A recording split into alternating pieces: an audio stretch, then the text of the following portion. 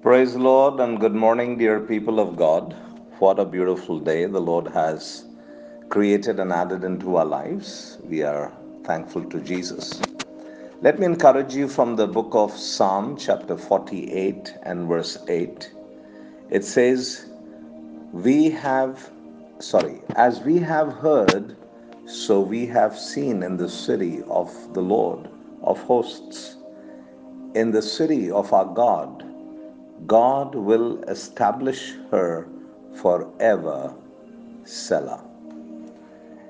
That word Selah had been quite intriguing to me when I was growing up, and I have some good memories about that particular word.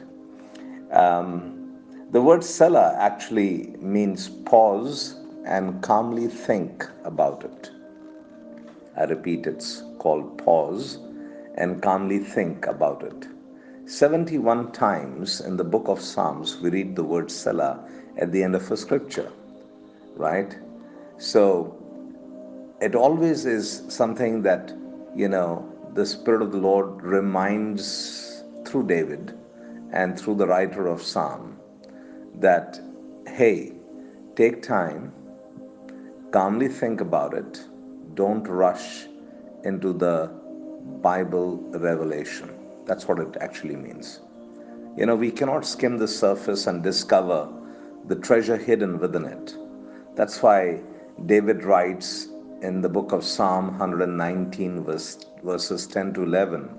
He says, With my whole heart have I sought thee.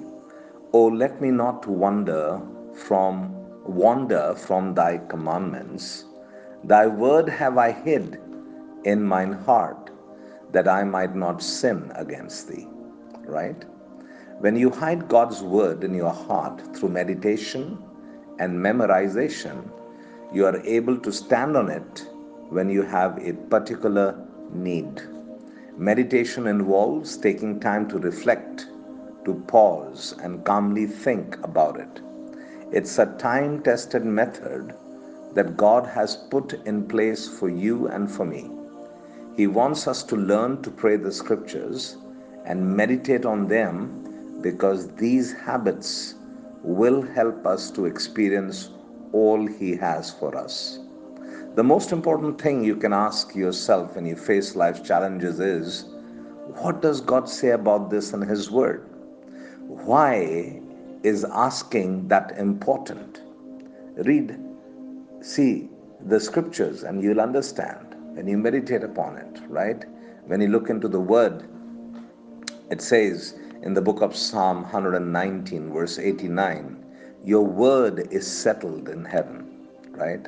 The word of God stands forever. Again, Isaiah 40, verse 8 says, God's word is His will. And when God called Jeremiah to leadership, Jeremiah had reservations about his ability. So God said, I have put my words in your mouth. Jeremiah 1 9. Then he told Jeremiah, I am ready to perform my word to make it happen. Verse 12. Right? In the same chapter, verse 12. Chapter 1, verse 9, and chapter 1, verse 12.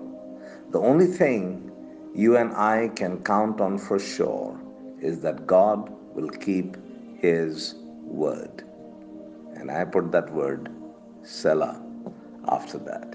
God will keep His word. He will bring it to pass. I stand behind my word to perform it.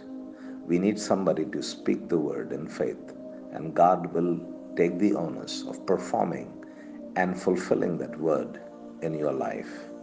In Jesus' name. Amen. Let's pray. Father in heaven, we want to say thank you, Lord, because your word is forever. You are the same yesterday, today, and forever. And Lord, give us the grace to understand the deep things of your word. Help us to understand your kingdom. Help us to understand you, oh Father God. And I pray that you will give us the courage and give us the time to pause and to reflect and to calmly think upon your word, because, O Lord, you desire that we will reflect on your word. so that you'll be able to give us the revelation on your word. And Father, I thank you as we take time to stay on you, as we take time to read your word and to meditate upon your word. You will speak to our hearts and reveal yourself unto us in a greater measure. Thank you, Lord, today as your people step out to their jobs and into their businesses, running the errands for the day. I release your great grace and glory to abound upon them. You will bless them, be with them, uphold them with your right righteous hand, and keep them from the evil one. Flourish them and prosper them, O God, because they are your people. They are bought by your blood, filled by you with your Holy Spirit. And I pray that you will perfect everything that concerneth their lives. I also pray for the ones who may be grappling with the health conditions. Lord, we know that sickness is not from you, Lord, and therefore we reject it, refuse it, rebuke it in the mighty name of Jesus. And I command the healing virtue of Jesus to flow into the bodies of your people, that by your wounds and by your stripes, they are healed and made whole. And we thank you for that, God.